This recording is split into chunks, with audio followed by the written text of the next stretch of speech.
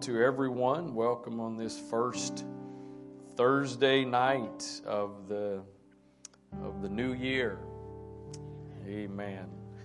And if you're watching us online, we welcome you as a part as well. You can just remain seated. I'm going to start off this way this evening.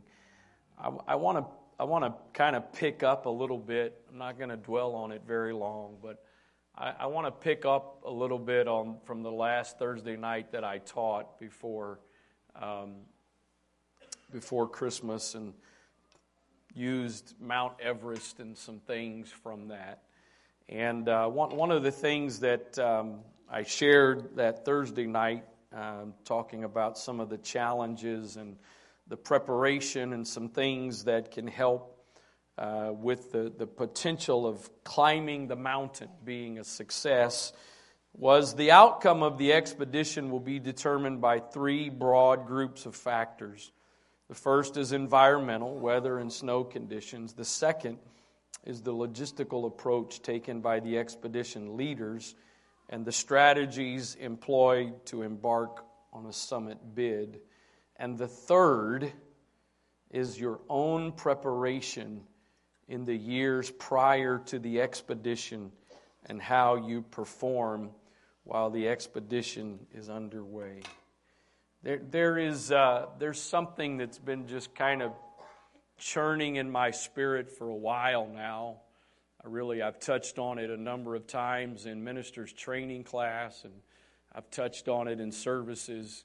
And it's just kind of been in the back of my mind for a while. But that's sort of this idea. How many of you believe? Let me. This is a couple of part question here. How many of you believe you're called? And maybe for some of you, you believe God's called you. Maybe you don't know exactly what that calling is yet. Maybe you haven't stepped into a particular role of ministry yet, but you believe God has called you. And of course, the bottom line is, if you got the Holy Ghost, God has called you to something. We're not all called to the same thing. We're not all called to the same role or the same ministry. But if you've got the Holy Ghost, that's the guarantee you have a calling.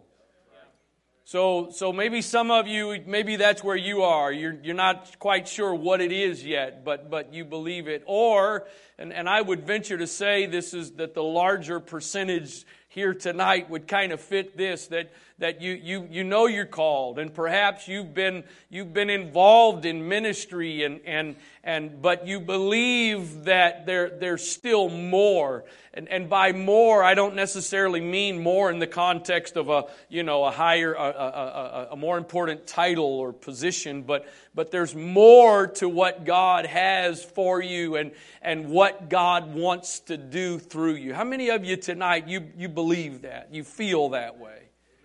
Any of you here tonight, you've arrived, you're content, you're good, if where you're at is it, that's okay. Okay. Hopefully. I mean, you read some of the things the Apostle Paul said, and you don't find a point at which Paul just put it on cruise control. There's not a place that Paul arrived at where he felt like, I've arrived. I think you find throughout his epistles, you hear this hunger and desire to always keep growing and maturing. And Peter challenges us to grow in grace and in the knowledge of our Lord and Savior Jesus Christ. We understand that naturally speaking, we stop growing, at least vertically. Fortunately, we don't always stop growing horizontally. We understand that there's only your stature is only going to reach a certain size, a God-determined size. I don't know about you, but for a long time I really wasn't happy with God about my God-determined size, because I wanted at least a couple of more inches to that.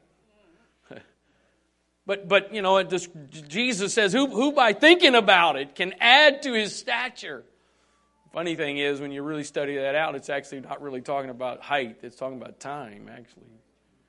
But anyway, I promise you, if you could add to your height by thinking about it, I would be a living testimony to that. I've said it before, but I was still holding out that in my mid-20s I was going to get my growth spurt. Being serious, unfortunately. I wish I was joking.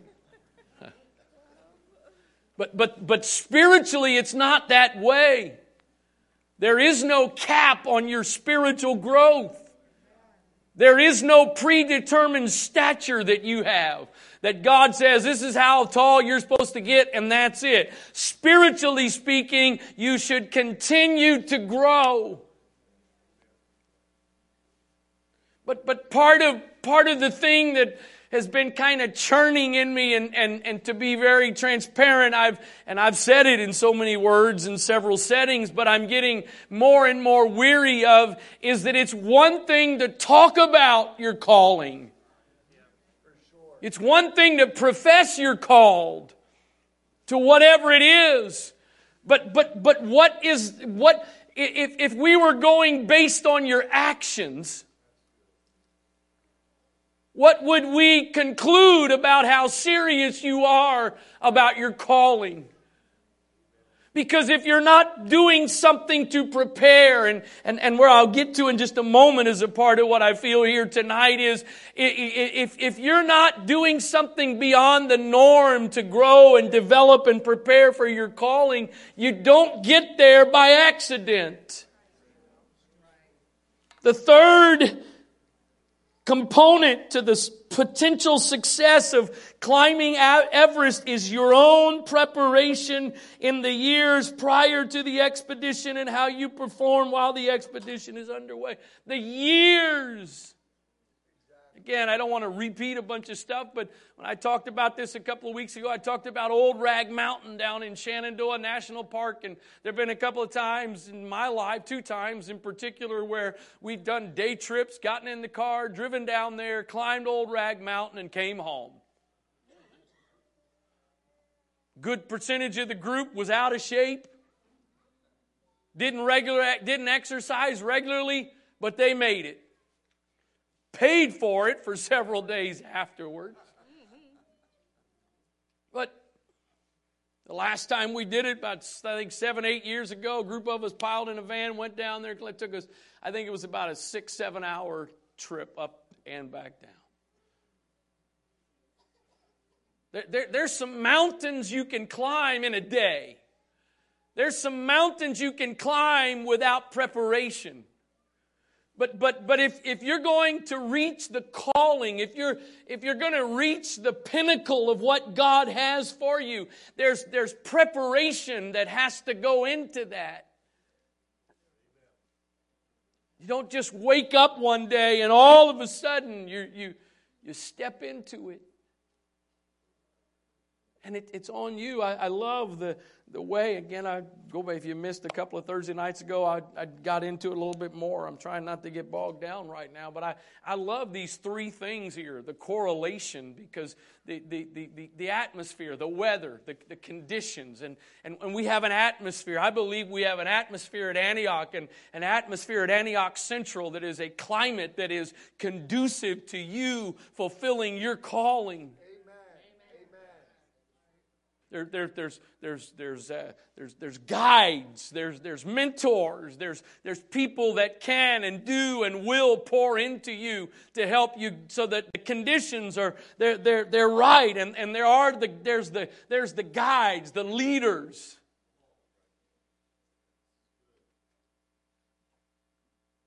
That third part is really one of the most critical parts of all of this. Because if you have all of those if you got the other 2 things, if we got the atmosphere and the climate, if we've got the spiritual environment that is a place where you can grow, and you've got the people that are willing to pour into others and disciple and train and equip, but if somebody's not willing to put in the work. Have you ever noticed in the book of James where it talks about being hearers of the word And not just being hearers, but being doers. There's one part in there where it talks about being hearers of the word and doers of the work. This is not about earning something. This is not about earning your salvation, but it's about preparation. It's about positioning ourselves in the best possible way for God to be able to use us. Some of the dangers of climbing Mount Everest, one of the big ones is altitude sickness. Acute mountain sickness is one of the most challenging aspects of any high-altitude peak climbing adventure. It is quite evident in the Mount Everest expedition as well. Climbers get affected as there is less oxygen and air pressure in the atmosphere. After a certain point, most climbers will require supplementary oxygen to move ahead on the route. Therefore, climbers will acclimatize for a long duration in the base camp and above. Everest climbers can face life-threatening health risks of altitude sickness if not treated in time. There are various camps, notice this, there are various camps en route to Everest summit where you will adapt to conditions for a long duration of time. As I said several weeks ago, it is a several-month process from start to finish to climb Everest.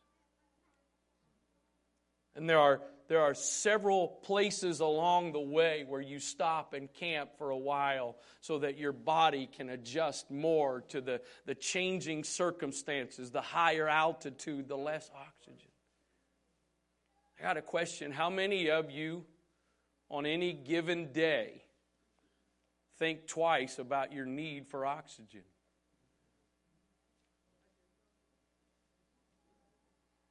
Unless you have my grandfather spent years, my dad's dad spent years having to pull around an oxygen canister.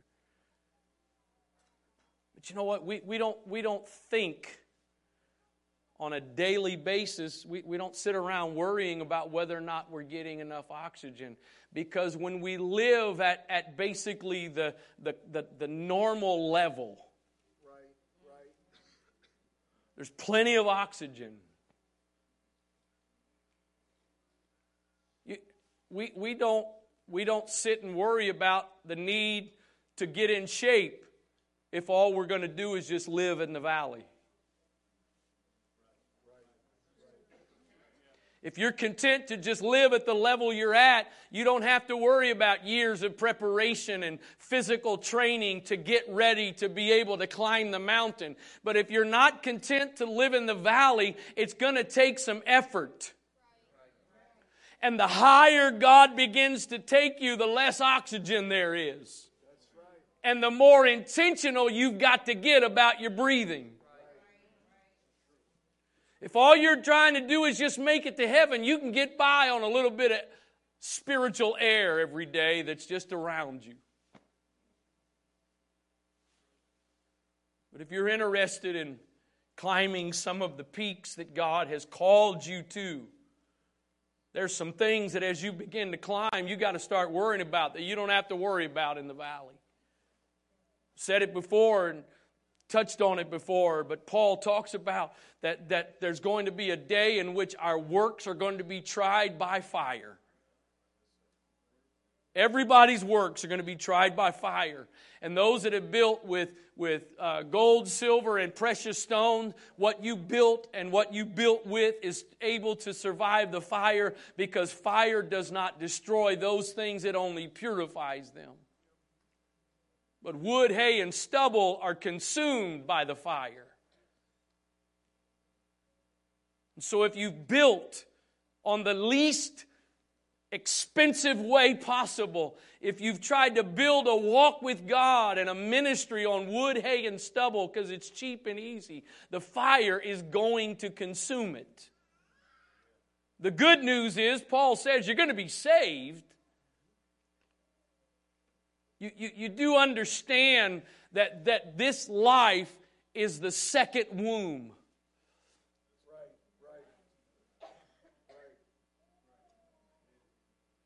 It's kind of amazing how we all totally get the idea that the first 9 months or so that are spent in a mother's womb, that is simply preparation. That is the opportunity to grow and develop so that when you get out of the womb, you're now ready to live.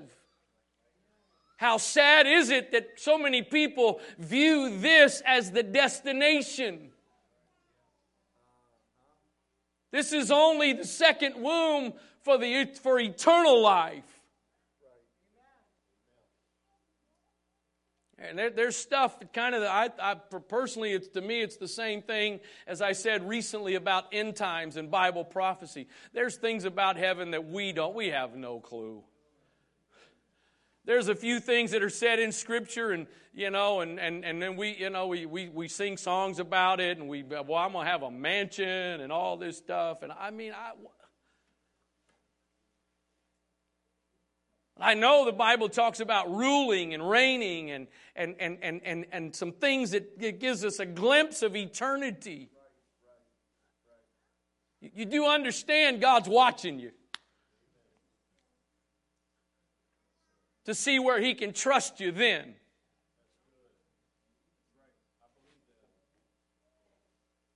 Because this is just the preparation for eternal life. And no, we're not sitting around strumming harps all the time on a cloud.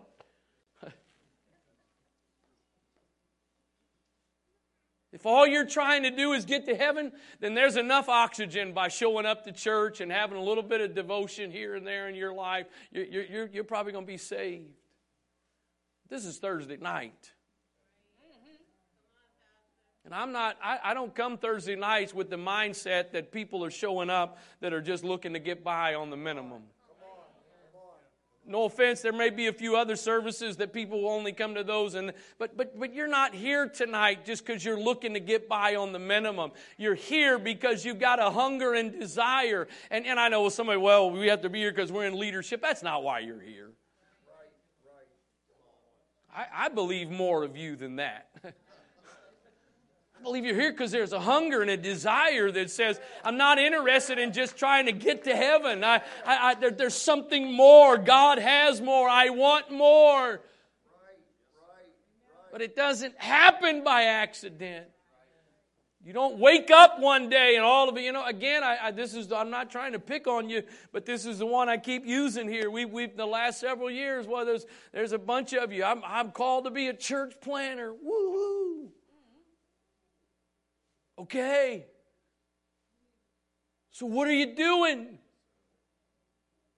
I'm waiting on somebody to train me. Well, there's a role for others to train you. But there's also some places your hunger and desire can take you. That if there's a lack of others to equip you, God knows how to equip you. If you're pursuing Him enough with enough hunger and desire and passion, that's not up to somebody else. You see, you probably can get to heaven, and I mean in a positive spiritual context of what I'm about to say. You probably can make it to heaven. You probably can be saved just doing what all the other saints do. You're not going to fulfill your calling if your level of devotion and commitment and dedication and your prayer and your fasting and your digging into the Word of God, if that is just simply, you just simply do what everybody else does, you may get to heaven, but you're building with wood, hay, and stubble. I know I've touched on this in various ways. I'll try to sound them a little more sophisticated with it tonight. But the law of entropy basically states that anything left alone tends toward disorder.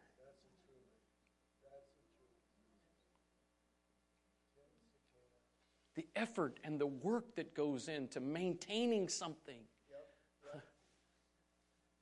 Anybody besides me walk through pretty much every room in your house and on a regular basis or where you live, walk through and, oh man, that needs a fresh coat of paint. Oh my goodness, that wall right there needs there's a light switch in our dining room that right in, it needs to be patched. Can you believe that every time I walk in there, it just hasn't suddenly fixed itself? There's a couple of spots on our roof from some of the work we've done on the ceiling inside the house. That a couple of them where I went up there months ago and spackled them, had some patching that needs to be done like 5-6 months ago. Guess what? I'm not looking up there, and all of a sudden, yes, it's now. That's not the way things go. I know I've probably overused this one, but I'll use it again tonight and probably keep using it in the future. Just take 3 or 4. If you have a place with a yard, just take 3 or 4 months and do nothing to your yard. Everything left to itself tends to disorder. You do not fulfill your calling by default. You do not happen to end up stepping into your calling. You got to reach for it. You got to strive for it. I know some of us don't like this term in a spiritual context, but in the proper context, I think it's the right term. You got to work for it. Not, again, I don't mean work to earn it, but you've got to put some effort in. You've got to discipline. You've got to train. You've got to do the things that are necessary to prepare you.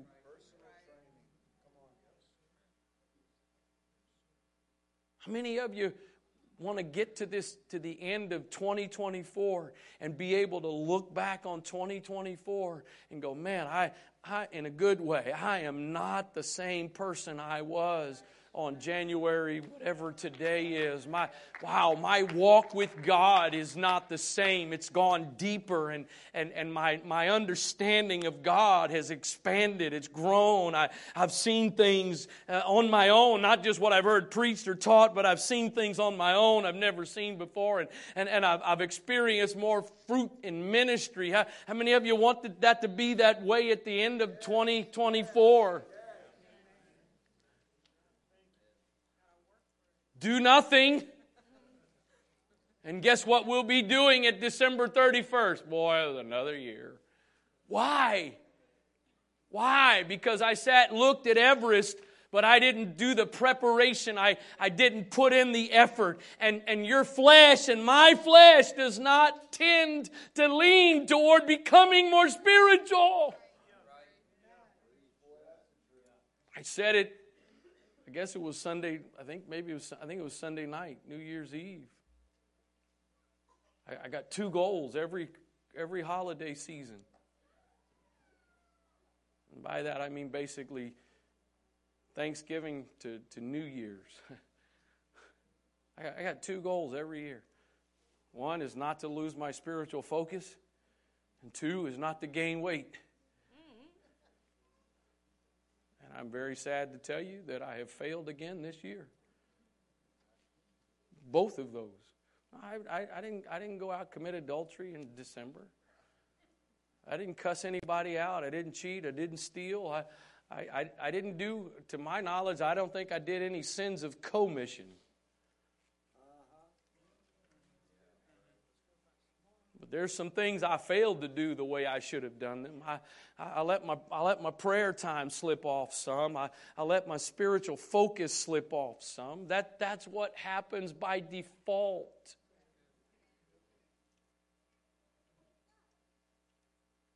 I'm afraid sometimes we look around in our midst at some people we see God use, and we see God use in powerful ways, and all you have a tendency to see is God using them. You don't see the time and effort and work that they have put in to prepare to climb the mountain. You don't see the hours all by themselves that they have spent in prayer, just them and God. Not because there was a prayer meeting call, not because there was a good altar call, but because it's their personal pursuit. Proverbs 18:1. This is again, I try to be transparent and upfront and forthcoming in a lot of different ways. This verse is really an interesting verse to me because pretty much every other translation, I mean not every other in the sense of all, most other translations, when you read most other translations of this verse, they say this verse in a negative way.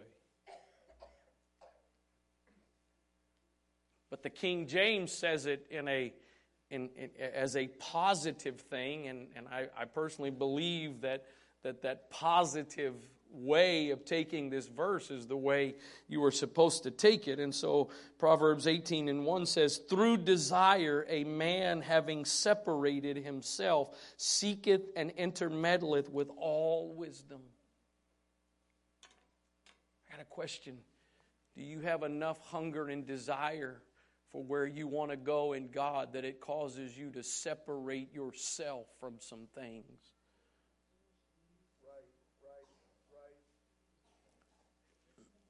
Maybe it even causes you to separate yourself from some people.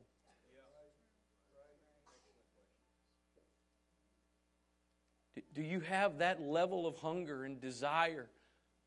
A man, through his desire, he separates himself so that he can engage in those things that are going to help him get to where he's trying to go, where he desires to go. Adam Clark says this: the nearest translation to the words is perhaps the following: "He who is separated shall seek the desired thing, the object of his desire, and shall mingle himself with all realities or all essential knowledge. He finds that he can make little progress in the investigation of divine and natural things if he have much to do with secular or trifling matters.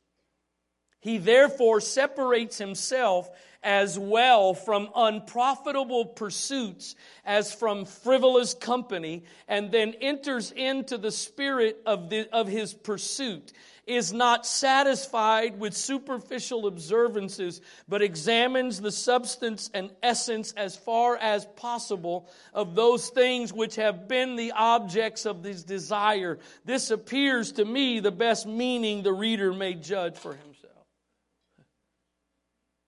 A man desiring, I want to climb Everest, decides to do the things that are necessary to get there. There was a song by a group that used to be part of the UPC. They're not anymore.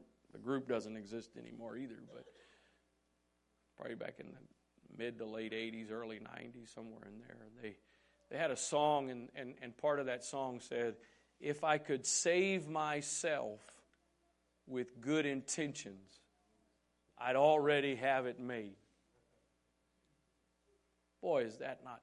If good intentions was enough,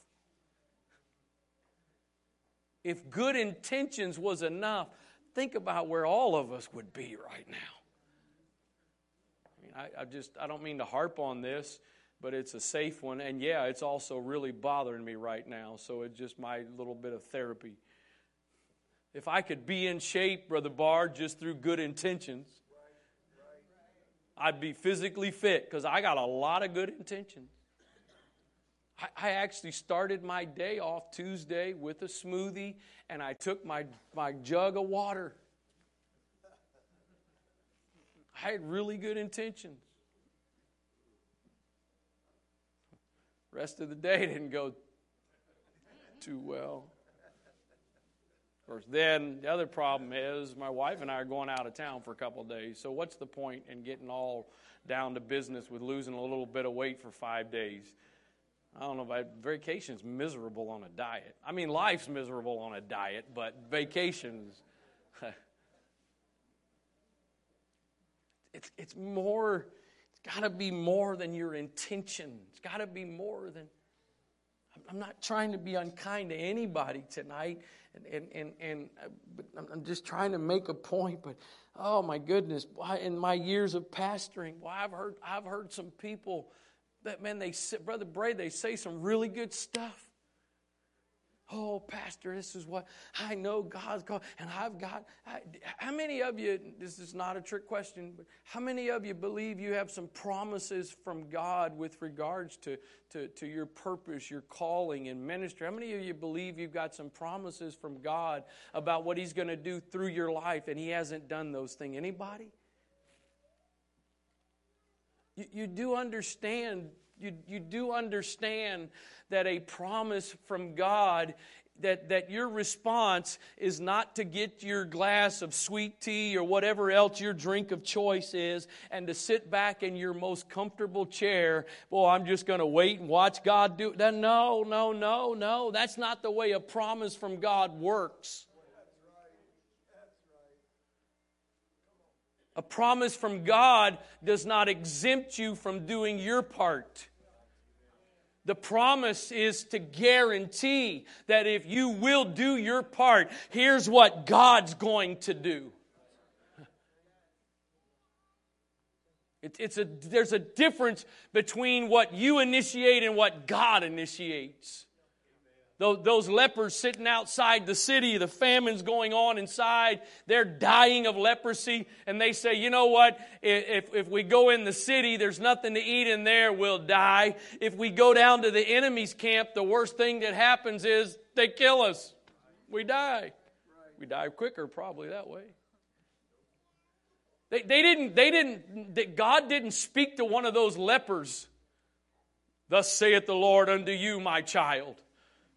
Get up and go to the enemy's camp, and I, the Lord, will meet you there and bring about great deliverance. Didn't happen that way. No.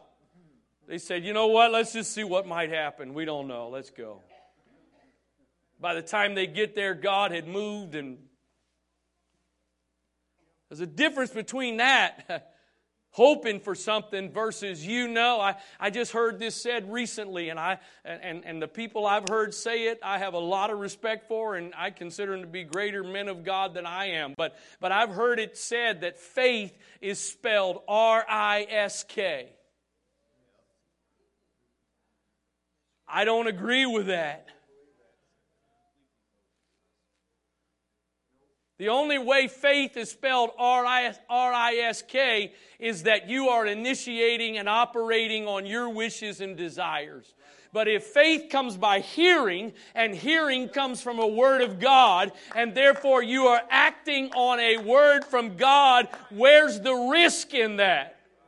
Oh, there's uncertainty in how it's going to come about. There's uncertainty in the way it's going to unfold. But it's not about risk. It's just about waiting to see, okay, how's God going to provide?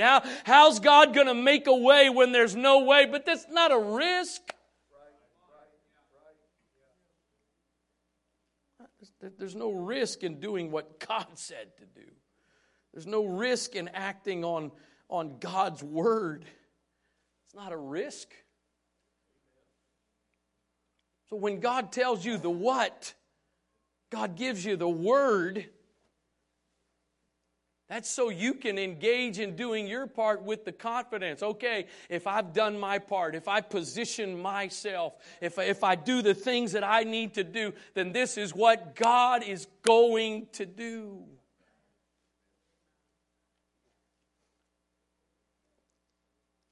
I think we need to be careful that we don't miss the significance of insignificant things.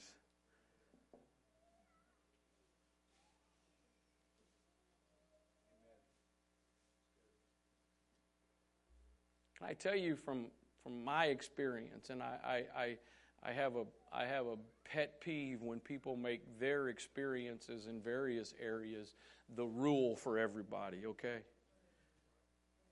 One of the big ways I harp on that is in dating. There's no one set way in which two people become attracted to each other and end up married. Some of you, God told you who it was before you fell in love. Others of you, yeah, whatever. I made up my mind. God, please let her be the one. And thankfully, that's about the only thing in all my life He agreed with me on. Everything else I've had to change to His way. You can't make. I don't believe we can make our experiences the standard for everybody in all kinds of ways. But then there are some principles that seem to apply in every situation. And my experience and what I've seen many times and many others is you oftentimes do not realize the things that God is intentionally doing or the positions, the roles that God intentionally has you in that are part of a preparation for where He's taking you. And if you don't treat those seasons properly, what needs to be developed and what's a part of your preparation to get to where He's really trying to take you, you're not going to be ready.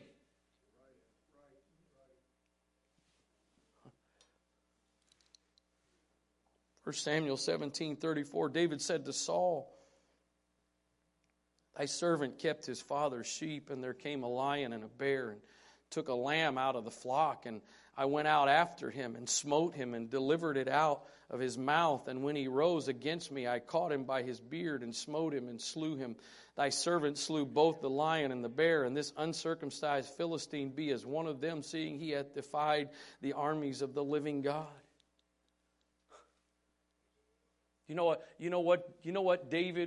that was that David was doing out there taking care of his sheep?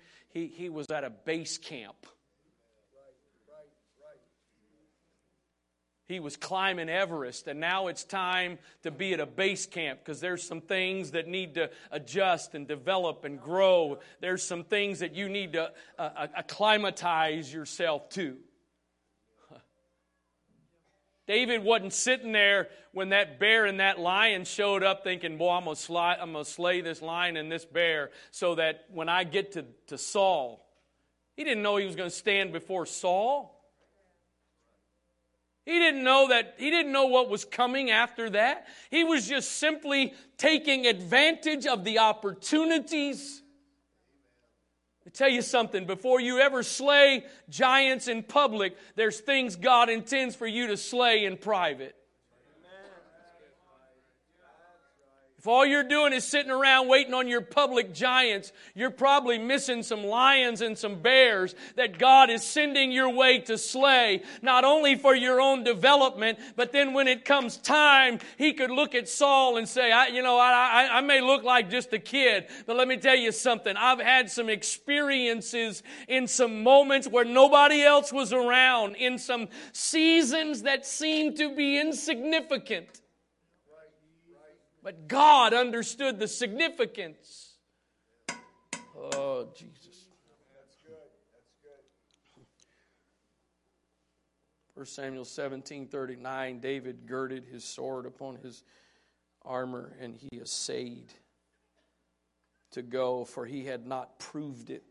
And David said unto Saul, I cannot go with these, for I have not proved them, and put them off. And he took his staff in his hand, and chose him 5 smooth stones out of the brook, and put them in a shepherd's bag, which he had, even in a scrip, and his sling was in his hand, and he drew near to the Philistine. I'm assuming, I tried to find it today to make sure, but I didn't see anything else. But I'm assuming David started using that sling when he was taking care of his sheep, because there was no Instagram, there was no Facebook, there was no gaming systems to take out there to keep yourself occupied. And so rather than just sit there by himself with the sheep, I might as well do something. And so he starts becoming proficient with learning how to use a sling. Again, God did not show up to David out there one day and say, listen, David, I need you to learn how to use this sling, because in a few years from now, I'm going to use you to slay a giant. I'm talking to somebody in the Holy Ghost tonight that you're missing. There's some things that God is intentionally doing, and positions God has intentionally placed you in, that you have no idea the significance of what that is training and preparing you for. most of my life, it wasn't until just a few years ago, somebody shared a book with me, and a result of that, and then looking into this, I changed my perspective, because pretty much all my life, until about maybe 10 years ago, I was of the perspective that David and Goliath was one of the greatest underdog stories of all time.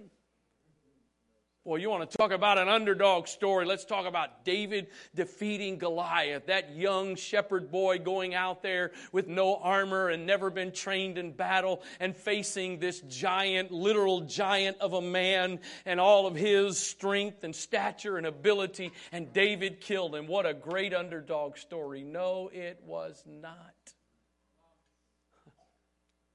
Judges Chapter 20 and verse 16 says, among all this people there were 700 chosen men, left-handed. Every one could sling stones at a hair breadth and not miss. The other thing I think I sort of, at least subconsciously, I think I kind of always imagine David going out there to face Goliath, and he says, you come to me with a sword and a spear, but I come to you. And I just kind of envision him with his sling and a stone in it going, I come to you in the name of the Lord. Please let it. Wasn't it at all. David knew how to hit a target. He knew how within a hair's breadth, that spot that he hit on Goliath's head, it was not a lucky shot. Just like those guys knew how with their left hand. There's another place where it talks about some men that are able to shoot with an arrow and use a sling. When David walked out there to face Goliath with his stone, with his sling and those few stones, he was not walking out as an underdog. He was walking out there fully equipped and prepared to slay Goliath. But when did it start? Years before. Some of you want to walk out onto the battlefield with your sling and your stones, never having used them, and just start flipping around and hope it hits the target in Jesus' name. Miss the significance of places that God has had you, or places that God has you. I've said this many times sitting in my office one-on-one, especially with young adults. I don't know if I've ever really said it in a public setting like this, but I remember I became the principal of Antioch Christian School in 1996. At the time I was going to college. I was at University of Maryland. I was getting a degree in business management, and I was principal of the school. I already had my ministerial license. I felt like I was called. I didn't necessarily know exactly what I was called to, but I believed I was called into ministry, and I had some peers at the time. In fact, somebody that's a good friend of mine still to this day, that at that same time that I was doing that, they were out traveling full-time evangelizing. Back in those days when I first became principal, if you know where Brother Yu's office is, and one side's Brother Yu's office, the other side's Mother Wright's office. Back in the day when all that was originally built, there was no wall separating those two. That was all one room. I remember sitting there as like a 25, 26-year-old kid. You come in my office now and it's got stuff all over the furniture and desks, and it fills up the space pretty well. Back then, that didn't. I had the desk, and there's like this cavern, whatever. I can remember days sitting at my desk thinking, God, what in the world am I doing here? I'm called to preach. I got friends that are out preaching every weekend. Their calendars are filled up. And I'm principal of this school, and I'm going to secular college. And what in the world? Finally, about probably 10, 12 years ago, one day light bulbs all of a sudden started going off. And I've told this privately. I don't think I ever told it public, and I won't give any indication of names at all to protect. I don't know that they were innocent. So, for years, my office was the one at the bottom of the stairs. Back then, I remember I was counseling a couple, been married a long time. Probably had been married almost twice as long as I had been at that time. They had teenage, young adult kids going through major issues. And I was supposed to be trying to counsel. What in the world?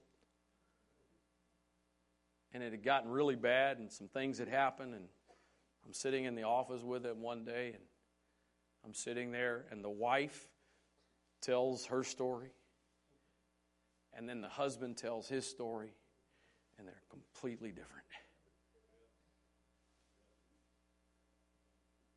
And it was almost like this out-of-body experience, because all of a sudden, I really wasn't listening to them, and I was thinking, I've been here before. I've been here before. Except when I was here before, it was because Sister Truss or probably some other ACS teachers that worked with me back then, but it was because some 10 or 12-year-olds had gotten in a fight out on the playground, and they brought them to my office because I'm the principal. And one kid tells one story, and another kid tells a whole different story. And I sat there that day with a married couple, which was way more serious than the discussion in my office.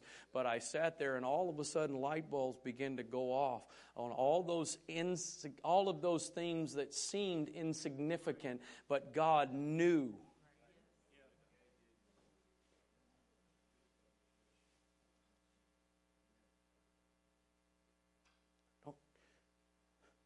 Some of you, I don't want to mess with no sling. I want armor.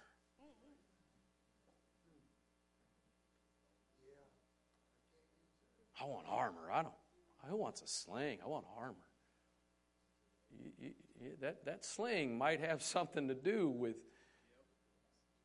And if you don't learn to use it, you're not going to be prepared for what He's called you for.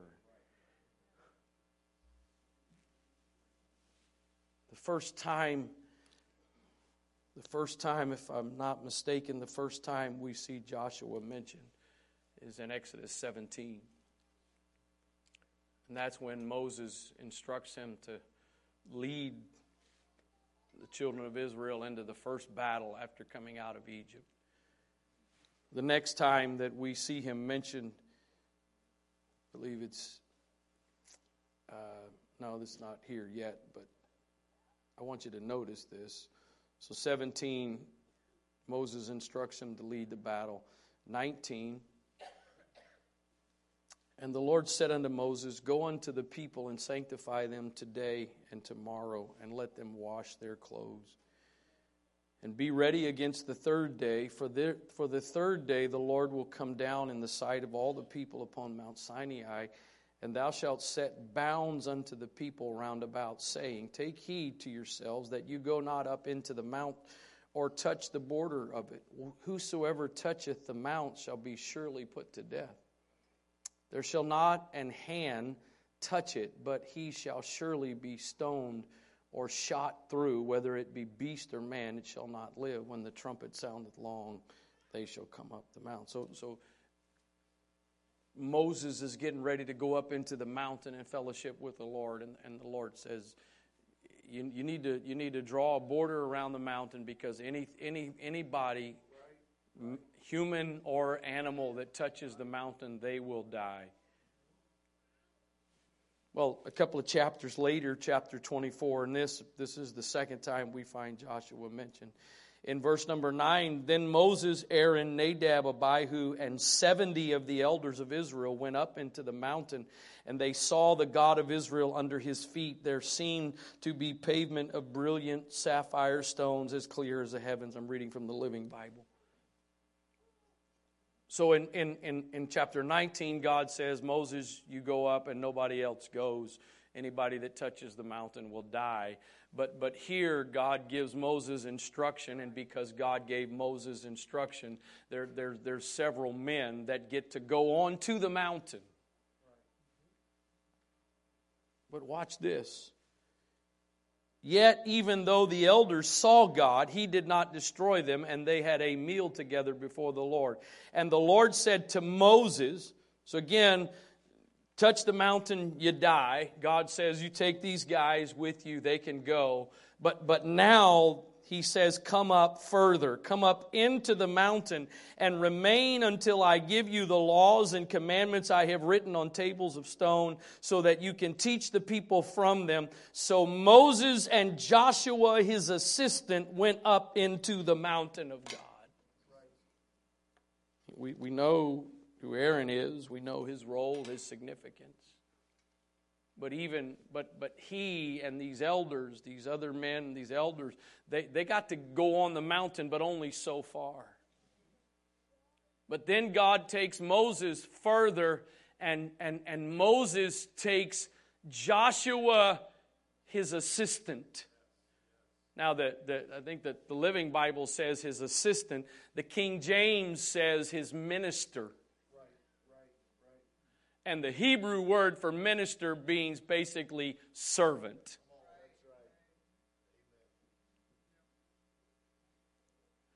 Aaron the high priest only got to go so far on the mountain. Joshua, Moses' servant, minister, assistant, got to go farther than the rest of them. There's certain things I don't want to become known as. I've been called to more than that. I don't want this or that to become my identity. I don't know if I want to become a deacon, because I might get stuck as a deacon. I don't know if I want to get involved in this ministry or that ministry, because I don't want that to become my identity. First of all, who gave you permission to determine your identity? But you know what's really interesting? Look at this in Joshua chapter 1. This is this first chapter, first verse. Now is the beginning of Joshua's time to lead. Now after the death of Moses, the servant of the Lord, it came to pass that the Lord spake unto Joshua, the son of Nun, Moses' minister, saying, Moses, my servant, is dead. Now therefore arise, go over this Jordan, thou and all this people, unto the land which I do give to them, even to the children of Israel. What would have happened if Joshua would have decided somewhere throughout the book of Exodus, you know what? If I get known as Moses' servant, I might just get stuck here. And everybody, all they may see me as is Moses' servant. And I may never be able to rise to prominence and greatness if I get stuck with the title of Moses' servant. Well, guess who it was when it's time for Moses' replacement to take over? Moses' servant. The one who for years had insignificantly served Moses. Yet God was preparing him, training, equipping, positioning. I believe with all of my heart that when Moses gets up before the congregation of Israel shortly before he dies and blesses Joshua and indicates that he's the one that's about to lead them, I don't think anybody sat there and went, "What? Are you kidding me? Joshua? I didn't see that coming." I really believe that most people were like, yeah, of course. We saw that coming. We've watched him serve.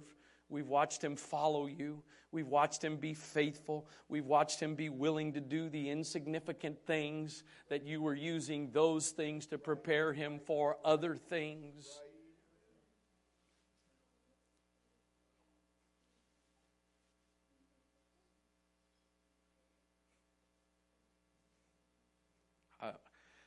I'm really sorry, Nathaniel. I feel like we're on like a consecutive services streak right now. I'm trying to break the streak. I don't. This is. Let me tell you the way I pastor. It's not my job to figure out the will of God for you. Thought I'd get more amens than that, but I guess maybe some of you are disappointed. You were counting on me. No. Are you kidding? I got enough trouble finding it out for myself. I ain't trying to. I'm just telling you the way I operate, and if I'm wrong, then God needs to fix it. But I don't believe it's my job to go around telling you what you're called to do. I do believe I have a role in helping to affirm that. But I don't believe it's my role to call you. Because when you get into your calling, and everything whatever God calls you to is going to have its ups and downs. It's not going to be you believing what I said that's going to get you through. It's not, well, Pastor said I was... No, what's going to get you through is when you dig down inside and you know God called me. Others may have confirmed it, but God called me. And I know it's going to work out because God called me. So that segue to come back to, I even as his dad, I don't presume that I know what God's called Nathaniel to. I believe with all of my heart he's got a calling on his life. And I don't necessarily think that his calling ultimate calling has to do with the keyboard and worship leading and whatever. But we've had a few conversations. And what an amazing opportunity. We've heard many of us have heard Brother Grossbach talk about sitting in services and intentionally trying to learn to be sensitive to the flow of the Spirit and be in step. And then when Bishop does something, he's like, he was right there. He saw it coming. Well, you want to talk about a place to learn to flow.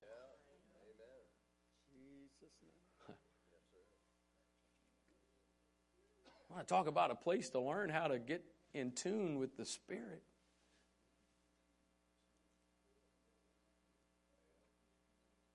Some of you God may currently have you in something, or God may at some point in the near future or in the future lead you into something that maybe it is not your ultimate calling. Right. That's right. But maybe it is a part of the preparation so you can climb Everest. And maybe it's your base camp for a little while. That God's taken you to a new place, to another level. And you've got to learn to make some adjustments. And there's some things that need to grow and develop in you so that God can eventually take you to the next level.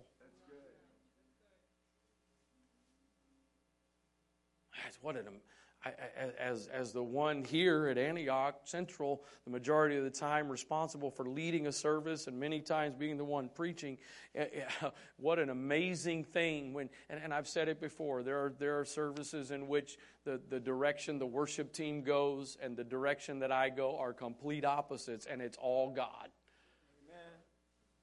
Oftentimes it's because there's a balance that's needed. Worship is sweet and encouraging and uplifting, and then there comes the preaching.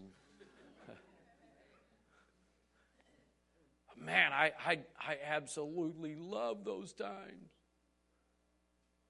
when it's just all this synchronized in step. I'm in the pulpit and I'm feeling something and I'm trying to listen also, and next thing I know I hear what's going on the keyboard. I hear the song that's starting to be played, and it's right there. It's the next step. I don't think Nathaniel is probably called to be a worship leader for the rest of his life. Of course, I got a question. Is there something wrong with that? Mother Wright spent 35 years as the worship leader, and that was okay with everybody for her to be the worship leader, called to be that. Now, I don't know about worship and music. I'm just going to tell you, I don't need to get off on this right now, but I've got an issue with some of the attitude that's developed towards worship and singing and the worship team and whatever. I forget which prophet it was, but before he prophesied, he called for a minstrel. He called for a musician.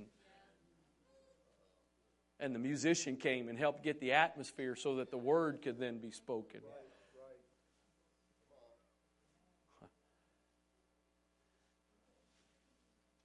40 years or so, give or take, or not give, but take maybe a few less, for several years, I'll rephrase it. Several years, Joshua had become known as Moses' minister. But it was all preparation for Joshua to become the next leader. I don't mean to be unkind. Most of you weren't there and you don't know who it was. And those of you that were there and you know, I charge you to not tell.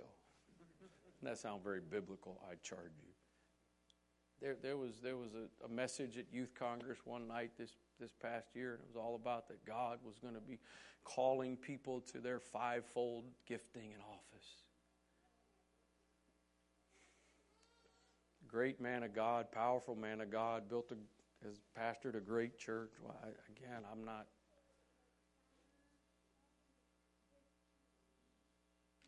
I think the pattern, the more common pattern is not God telling you, you are going to be an apostle. Right. The more common pattern is you do the job. You fulfill the role in the ministry. And it's almost as if one day you wake up and go, oh. That's right. Brother Wright, when did God call you to pastor? When did you get called to be the pastor of Antioch? When did that happen? It never happened.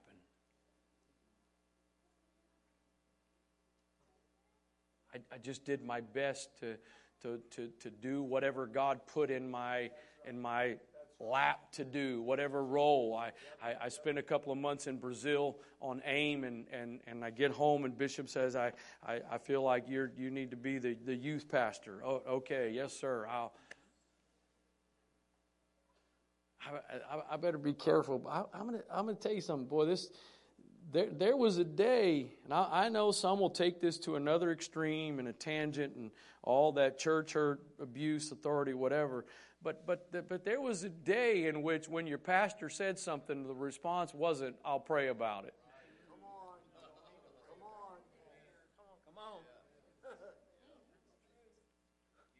I'm not God. I know I'm not. I'm just as much of a human as anybody else is. I'm not talking about a man, I'm talking about an office. That's right. It blows my mind the number of times in the last several years where I felt like I felt something pretty strongly, and I'll pray about that. Okay, you do that. And then especially when it's, you know what, I just don't think that. Okay, well, one of us is missing God.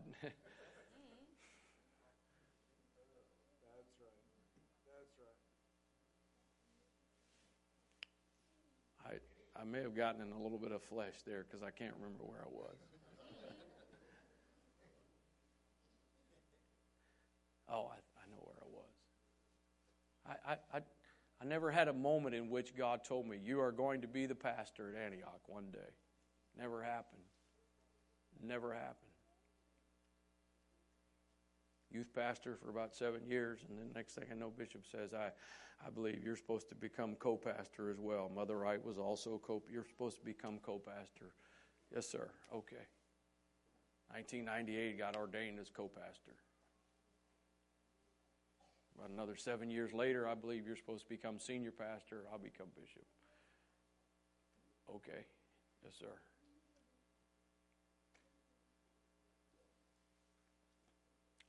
I'm sorry, but I think I have example after example of men and women of God that God did not tell them in advance the specifics.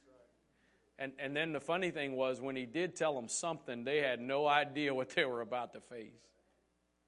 I mean, I think if Joseph had it to do over again, he probably would have hidden it in his heart. Was that Mary or Joseph? Which one? He would have woken up that morning after them dreams and went, yeah, that'll stay between you and me, God.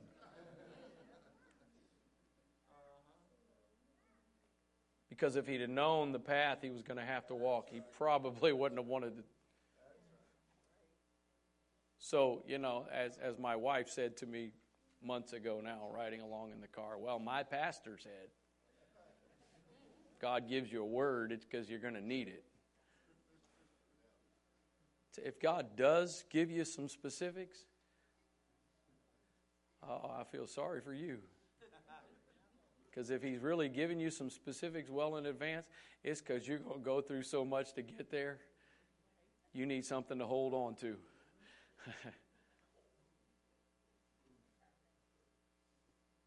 I'm going to try to close with this, I think. Man, we're in you've seen it. Most of you have. Well, people are quick to tell you what they are. I'm apostle so-and-so. Yeah. I'm prophet so-and-so. Right. Nice to meet you. If anybody had a right to use a title besides Jesus, and he made himself of no reputation, if any other human had a right to use a title, in my opinion, Paul had a right to use a title. But read what he says in the first couple of verses of Romans 1. As he's addressing the church at Rome, he identifies himself as a servant. Do you know why people get stuck in ministries and aren't willing to pass the baton to the next leader and the next generation? Because they become wrapped up in the title and the position. They're not a servant. If I'm a servant, as long as God wants me in a role or a position, I'm going to do it. But as a servant, when it's time and God decides it's time for somebody else, I'm going to let go of the baton because I don't own this. I'm a servant. Paul said he was a servant called to be. Well, our world's got it flipped upside down. That's right. They'll tell you they're an apostle and they have been called to be served.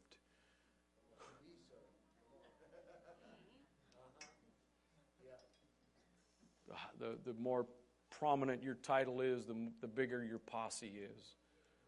The bigger your entourage is. I've sat in rooms at settings, non-apostolic settings, basically, where I've felt so embarrassed because I was sitting there all by myself. As I watch pastors, bishops walk in with guys holding their Bible and their cell phone and all this stuff, and Paul said, I'm a servant. Called to be, I'll fulfill that role. But if you want to know who I am, if you want to know what I think I am a servant. I don't care who you are. I don't care how long you've been walking with God. I don't care how long you've been in ministry. I don't care how much fruit you've had in ministry. I can say with absolute confidence, God has more. I don't care how old you are. I don't care if you're at the later years of your life. God has more. But it's not going to happen by default. You're going to have to make some choices. You're going to have to invest in the preparation. You're going to have to submit to the guides. Not only him as the guide, but others that are placed in our lives. I want you to do me a favor, if you would, and just right where you're sitting, just for a moment. Again, as I feel like sometimes with some stuff I talk out of both sides of my mouth. So just so you know, I feel that way about myself. And one of those things is New Year's. New Year's and January 1, nothing's magical, but at the same time, there is some psychological, fresh, new whatever. So since we are first Thursday night, beginning of the year, would you take a few moments right now and maybe there's some things maybe the Lord's already been dealing with you about, or maybe this evening as I've been ministering, there's some things the Lord has dealt with you about that you need to go ahead and make the commitment. God, this is I'm going to do this. I'm going to commit to this. I'm going to commit to another level of prayer, to another level of study, another level of equipping, and making myself available to be equipped. Or maybe you're sitting here and there's nothing specific you felt yet, but then why don't you, if it's your desire, could you take a few moments right now? God, whatever it is I need to do as intentional preparation to climb Everest, to ascend to the next base camp so that I can get closer to the calling, to the purpose, then show me those things, God, and guide me. Let me know what it is, and by your grace, help me to do those things. In the name of Jesus, in the name of Jesus, Father, help us tonight. Lord, I believe that all over this sanctuary tonight, in fact, Lord, I believe I could say that every individual, every teenager and up, God, every Holy Ghost-filled person in this room tonight, there are some desires. There may be varying levels of intensity of those desires, but every Holy Ghost-filled person in this room tonight has some desires to go higher, to go deeper, to be used in a greater measure than ever before. So I pray that you would talk to us, you would guide us, you would lead us. That God, not only would you be the guide that we need to help equip and train and prepare, but that you would use others, and maybe it's people we already have relationships with or connections with. But Lord, maybe there's some other people you're bringing into our lives that you're going to use as a voice. Maybe it's just for a season, but you're going to use them as a voice of helping us to prepare and become more ready to go to that next level. In the name of Jesus. Lord, if you've called us to just be Moses' minister, and that seems insignificant in the moment, we don't understand the full scope of where that's leading. Help us to be willing to serve, to give of ourselves in whatever role, whatever position, whatever place that you've placed us. Because God, you know the things in our future that you are preparing us for. You know the ministry and the callings that you are equipping us to be able to have them fulfilled in our lives. In the name of Jesus, in the name of Jesus, in the name of Jesus. Ikarabo satala mando robo shatala bahaya.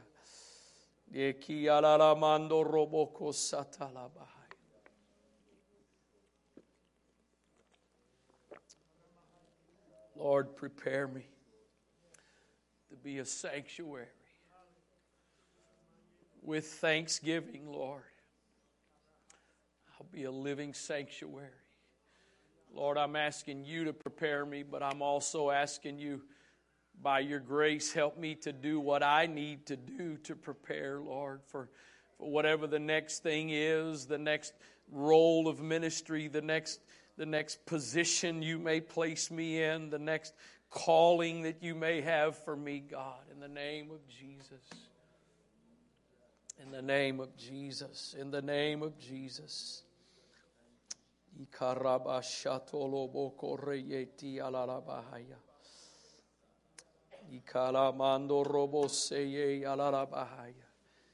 Jesus' name, in Jesus' name, in Jesus' name.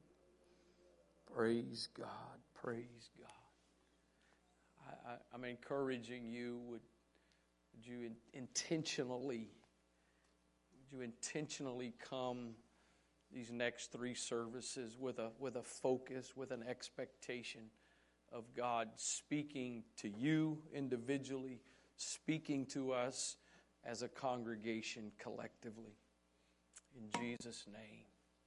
Praise God. God bless you. Thank you for being here tonight. In Jesus' name.